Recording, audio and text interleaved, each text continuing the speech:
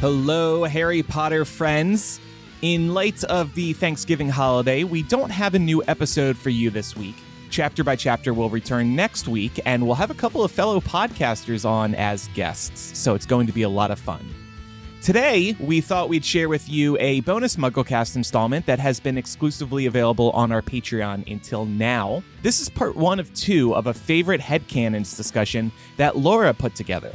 It's a really fun discussion on some wild ideas from the fandom over the years. We release 2 bonus MuggleCast installments every month on Patreon, and these bonus MuggleCast installments will also be available through the paid Apple Podcast subscription beginning in 2024.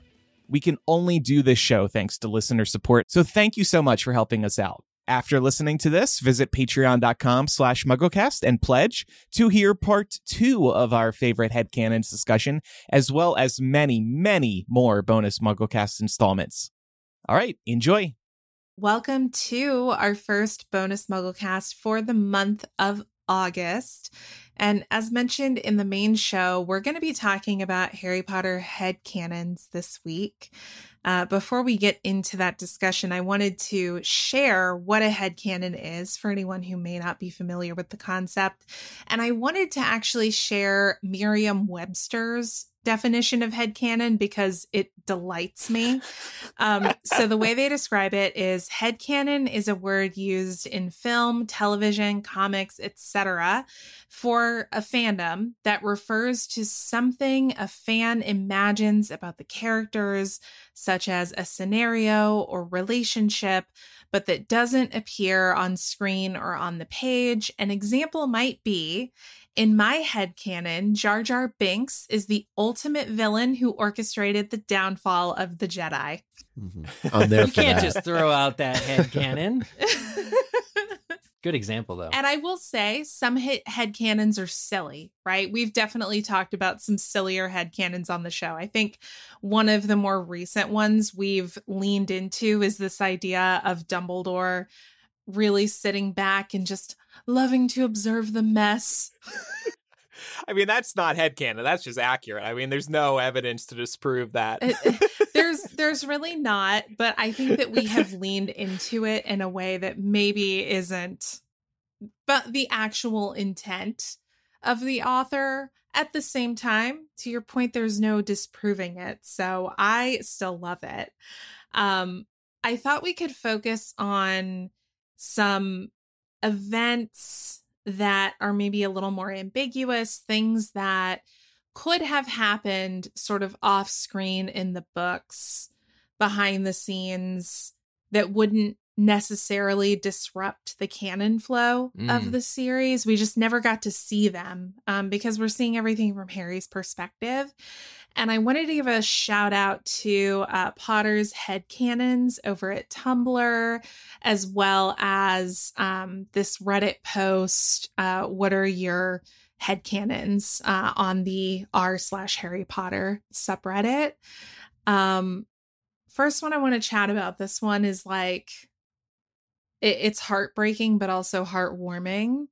Harry stood in as a father figure for Teddy Lupin, given their shared experiences of growing up orphaned. Oh. And Harry and Teddy see the same thing in the Mirror of Erised. Oh. They see themselves surrounded by their families. Way to tear my heart out. You didn't tell me some of these headcanons could be sad, Laura. I feel like most of them in are the sad. whole lead up, you didn't say these could make us cry. I mean, most headcanons are sad. Bring your tissues. I don't know if y'all are on headcanon TikTok for Harry Potter. Oh. I get these all the time, and it's people setting their headcanons to like the swipe mode to that Nick Cave song from Deathly Hallows Part 1. Oh, Children.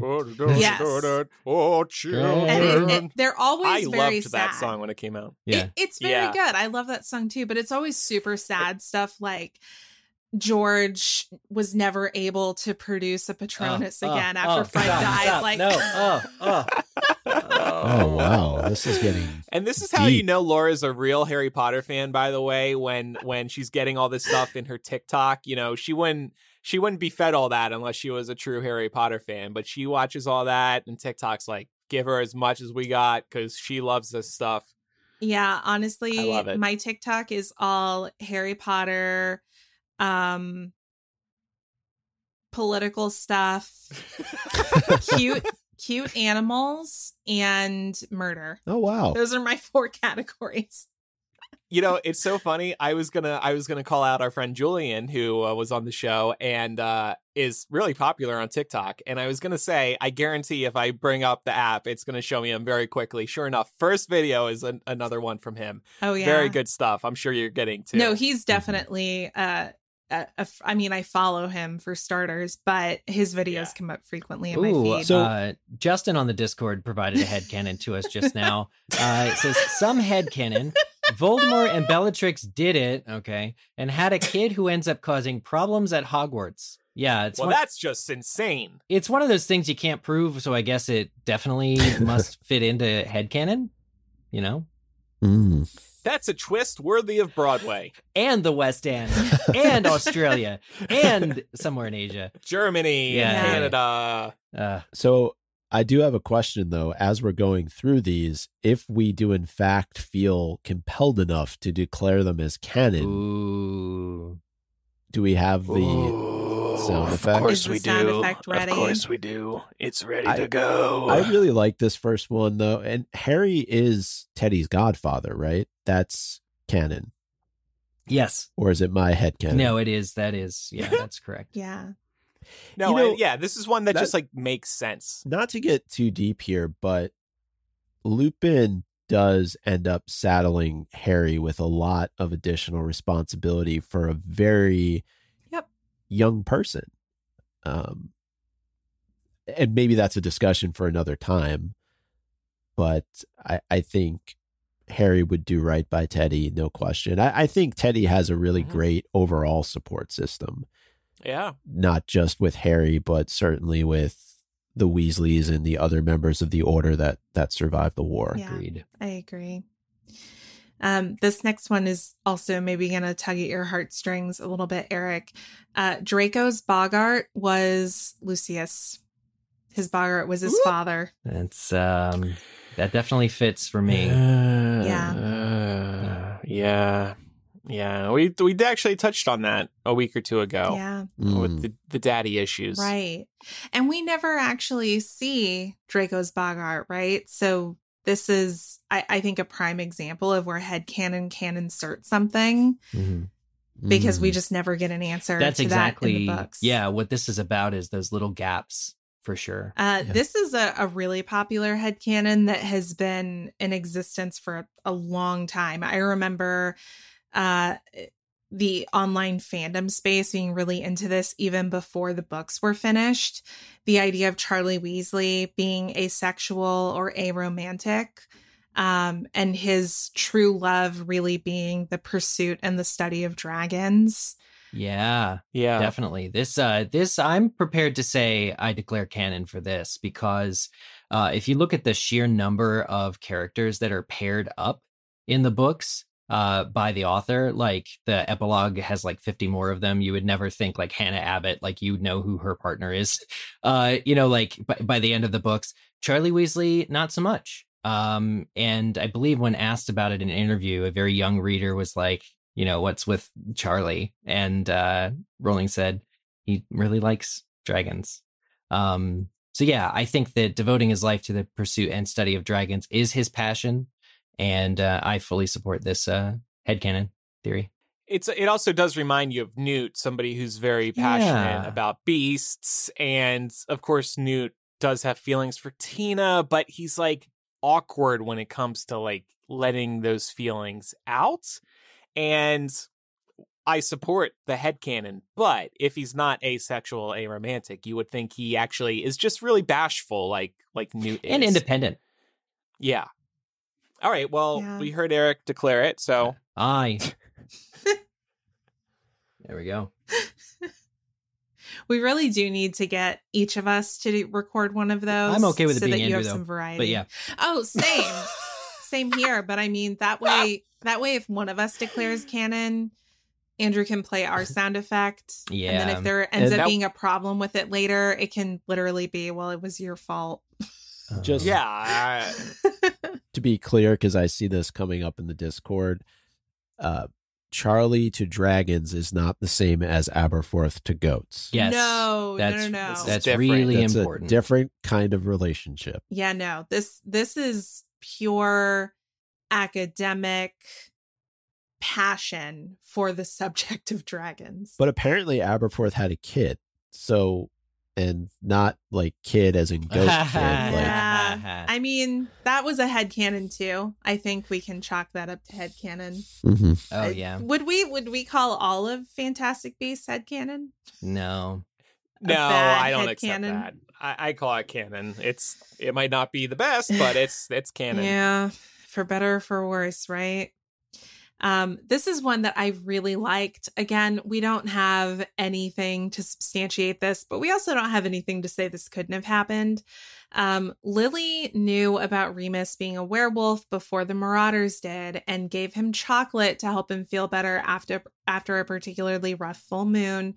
Remus thought of this years later when he gave Harry chocolate after encountering the Dementor on the train in Prisoner of Azkaban. Oh, I love that. I do too. You know, I think when people are doing kind of exploration of the Marauders, there is kind of this trope in the way the Marauders era fics are written of Lily and Remus being friendly before she was friendly with the other Marauders. Mm-hmm. This kind of, I don't know if it's just their characters having some similarities, kind of both being outsiders and that Lily is Muggle-born and Remus is a werewolf, that kind of brings those characters together and has a rapport between them, even though Lily hates James and Sirius early on. That's a pretty common arc in a lot of Marauders era fics, I will say. It's bolstered by that added scene to the movie as well, where Lupin's on the bridge with Harry. Right. And I mean, we know how much say J.K. Rowling had in decisions that were made in the movies. There were definitely things, especially in Prisoner of Azkaban, that Alfonso Cuarón wanted to do that she said, no, that does not exist in this universe. So if it wasn't, you know, somewhat in line with her imaginings of these characters' relationships, I feel like she would have nixed it, you know? Yeah. And to that point, Eric, you know, those lines that Lupin delivers are suggestive, right? Well, it's like, oh yes, I knew Lily. She was there for me at a time, ... Yeah, and she had the ability to see things in others that they didn't see in themselves. Those lines actually were called out by the author as being hugely portentous to the future story, that she was shocked when she saw them in the movie. And she's, you know, actually said that in an interview. But of course, we know that it wasn't because Lupin and Lily had something together. It was because it foreshadowed so heavily the Snape relationship. Yeah. That she saw so much in Snape and put so much time and effort into getting Snape to be a good guy and failed before failing. So it's interesting because in the movie, it's like Lupin delivering the line, but it's supposed to eventually pay off as Snape. This next one, I think we could see is insane. What? This next one is insane. Yeah, it's one of the sillier interpretations, but I think if you went down the rabbit hole with it, it could actually be kind of sad. Mrs. Norris is actually Filch's wife, who was turned into a cat somehow and cannot get changed back. Filch is a bitter old man because she can't even get through it. Because I can't even get it out. Because his wife is now a cat. JKR cannot tell me otherwise. And the first time I read this one, I thought it said Filch is a better old man because his wife is now a cat. Like he's better for it. No, I'm not here for this one. If this was true, think about when she gets petrified in Chamber of Right, Secrets. that's so sad. No, he's got other problems. It's the squib being a squib at Hogwarts, like having to watch everybody else be a wizard. Like that's the reason why he's all grumpy. It's not because Mrs. Filch was his wife. I mean, we've seen instances in Fantastic Beasts, right? with Nagini, where she is trapped in, or will inevitably be trapped in reptile form years later. What would Dumbledore think of that? Like, presumably Dumbledore would know. So he's just like, oh yeah, bring your cat wife to school and just don't let anybody know about this because this is going to be a problem for people. Yeah, I mean, I do not declare canon on this one. I just thought that could be funny. Your sound effect. I do not declare canon, and it's like lightning bolt rewound. I do not. The user here, I want to know, because apparently they say that JKR cannot tell them otherwise. Yeah, why are they so convinced? Yeah, it is interesting. Actually, Kyle in the Discord is pointing out this one goes in the same category as the Dursleys are abusive because of Horcrux, Harry. Because being around the Horcrux makes them that way. Obviously, there's evidence in the text of them being trash before Harry even gets there. So yeah, I wouldn't buy into that either. This is one that I think Tyler would really like. I remember him talking about this as a very passionate Slytherin when we chatted about this on the episode. Salazar Slytherin was not evil. Rather, his reputation is the result of a nasty political ploy brought about in order to discredit those opposed to the Statute of Secrecy. Those that were opposed to the Statute of Secrecy were Slytherins, whose main source of income lied with advising nobility on how to manage whatever magical population they had to their advantage. This also marks the beginning of the Gryffindor-Slytherin house feud. I'm going to admit this here. My Hufflepuff brain is scrambled eggs right now trying to understand this. Even my Slytherin brain is. Yeah, but... Yeah, I remember Tyler sharing some thoughts that I think are related to this sort of train of thought. I see you shaking your head, Micah, so maybe you remember, but I think it I think it relates to a lot of the history around the Chamber of Secrets and around the founders kind of being the stuff of legends, and it doesn't seem like there's a whole lot of primary source historical evidence for any of it. So I think Tyler's assertion was that the depictions of Slytherin's ideologies are very much something that are kind of the result of centuries of retelling and adding to the story and the legend around the Chamber of Secrets.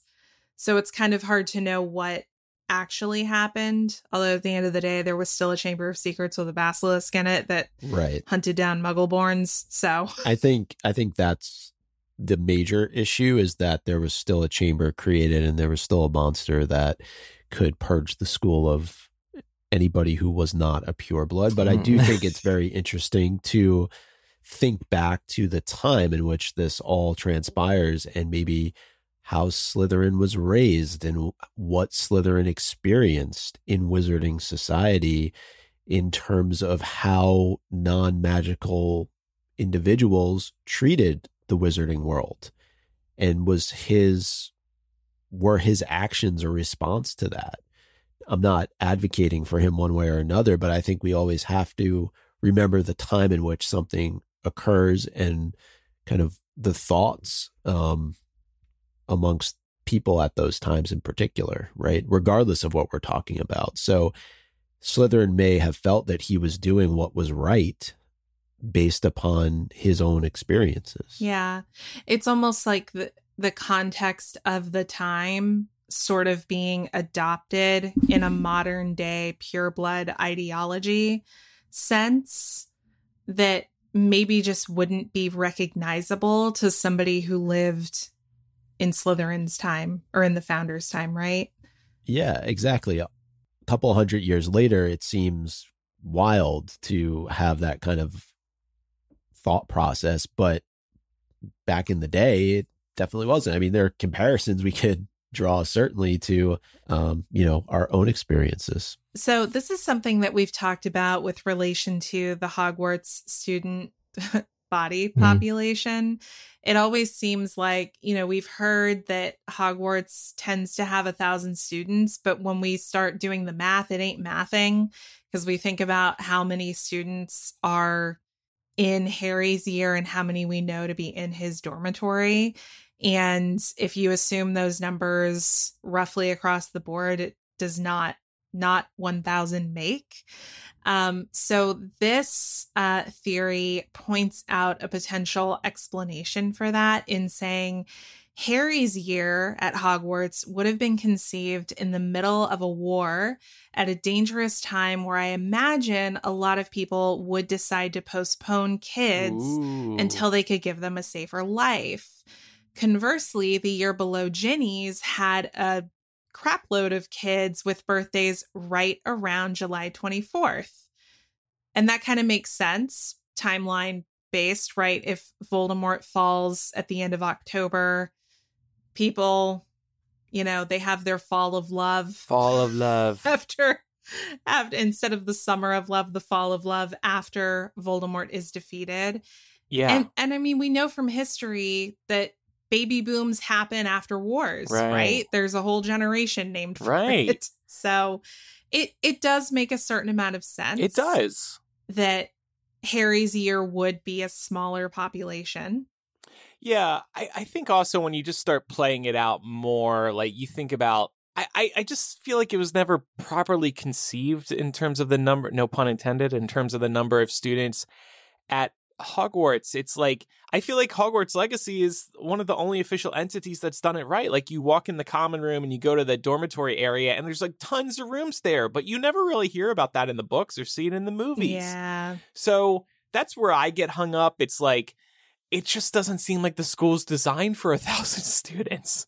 Yeah. And you never get the impression. It's never like 1,000 students showed up at the Quidditch pitch for the big game. I don't know. It's just, I would say maybe it's actually half that, 500, if I'm trying to put a number on it in the books. Yeah. I agree with that. Yeah, my headcanon now, to your point, Andrew, goes to Hogwarts Legacy, just because to me that feels right. But I also understand in writing the series and making the movies, you can't have a school of 1,000 kids. It just doesn't work. I'm thinking about other fantasy series where we go to schools. We don't see every single student that goes there. It'd be impossible, but one would imagine that there's far more students there than we actually get a chance to see. So, and I guess while the books are very, very, very, very well mapped out, even from the beginning of them being written, you can't get everything. And maybe Rowling just thought, this isn't going to matter. And in fairness, she didn't know how big this would blow up, but maybe she just felt it wasn't necessary. There wouldn't be people talking about this book 25, 30 years later. I'm referring to the first book, and, Joke's on her. Well, perfect example is think about Puffs, right? You're seeing what's going on from the perspective of the Hufflepuffs during Harry's time at Hogwarts, and presumably you could do that in every house for multiple groups of students in multiple years. It's just that we don't have the time to be able to see it. It's just not possible. But there are examples. Somebody just mentioned Quidditch. Yeah, maybe that was an opportunity for her to have shown more of the size and scope of the student body. The Triwizard Tournament would have been another one. Right. And, presumably Hogwarts has space for 2 other schools to join them in Harry's 4th year. I know they stay kind of in their own that's a good point too. Yeah, places, but they do take classes. So and I like the idea of the school expanding and shrinking depending on occupancy. And some people are trying to map it or math it out. And Justin said, what is there? 6 kids per gender per year per house. So 48 per year, 336 total. Trent thought 10 per year, which seems low. But I guess we'd have to... It's exclusive. Remember that. And it's funny because there also could have been hints during the sorting ceremony. Like there were 40 people to sort today, implying 40 new people each year. 50, 100, whatever. Yeah. Maybe And we just never got anything like that, I don't think. Otherwise, we'd be using that as a point of reference. No. Yeah, and Kyle is pointing out that we never get explicit confirmation of how many students are in the years above and below Harry, Ron, and Hermione. So that's kind of where this theory comes from, that maybe their class is smaller just because of the time they were conceived. It was in the middle of a war, and that maybe there was a baby boom after the war, and there are more students in the younger years. Boom! Movie reference. Very, very vague. I really like this next one, though. Yeah. Do you want to read it, Micah? Sure. I'm all for this. Dumbledore, from time to time, uses his ability to go invisible to sneak around the castle at night to watch the kids' shenanigans, having a good giggle. Did I write this? I like to imagine that when Harry... I almost imagine that this is your Reddit username. I like to imagine that when Harry finds the Mirror of Erised, and that time he brings Ron to see it too, the noise in the other room / corridor they hear isn't in fact Mrs. Norris / Filch's wife, but Dumbledore making a small noise so that the kids are warned that the cat is approaching. Yeah. I do love this. Honestly, I could buy into this. I would declare this one canon for sure. Oh, yeah. Agreed. Because that's just Dumbledore's personality. And Andrew, I know you joked, but you have made a point on episodes previously that Dumbledore is just like, he's around. He's just watching it all go down because he loves the drama. Yes. I mean, this seems like some good Mid-Journey content. Some AI art with Dumbledore kicking back and watching on his screens, his security screens, all of the shenanigans going on. Yeah. Well, and Dumbledore also tells Harry in Sorcerer's Stone that he doesn't need an invisibility cloak to become invisible. So, oh yeah, there you go. It is established that he does do this from time to time. So, that's a good one. I think it is canon. This be a good one. This one is very apropos to like current times, but also the conversations we've had about lycanthropy on the show. Teddy Lupin's blood will be studied by unspeakables because of the extreme rarity of his genes, metamorph magus plus sleeping werewolf heritage, like Bill. Oh yeah. Leading to a real possibility of a functional vaccine for werewolves. Yeah. I love this idea. And it's so tragic because it's too late for so many people. Yeah. Again, drawing a comparison between lycanthropy and HIV and AIDS, there's now, the medicine that can really effectively change what living with HIV and AIDS means, especially with early detection, and can really, really get that down to where it's not life-threatening anymore. That's how far we've come.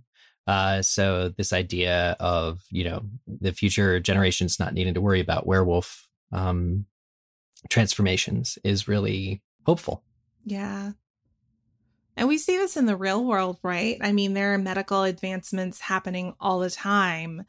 And it's always so encouraging, but it is tragic for the people who, the timing didn't work out and they're not able to benefit from it, right? Mm-hmm. And then one last one to leave you with some sads.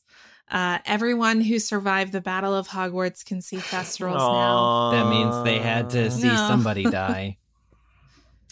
Yeah.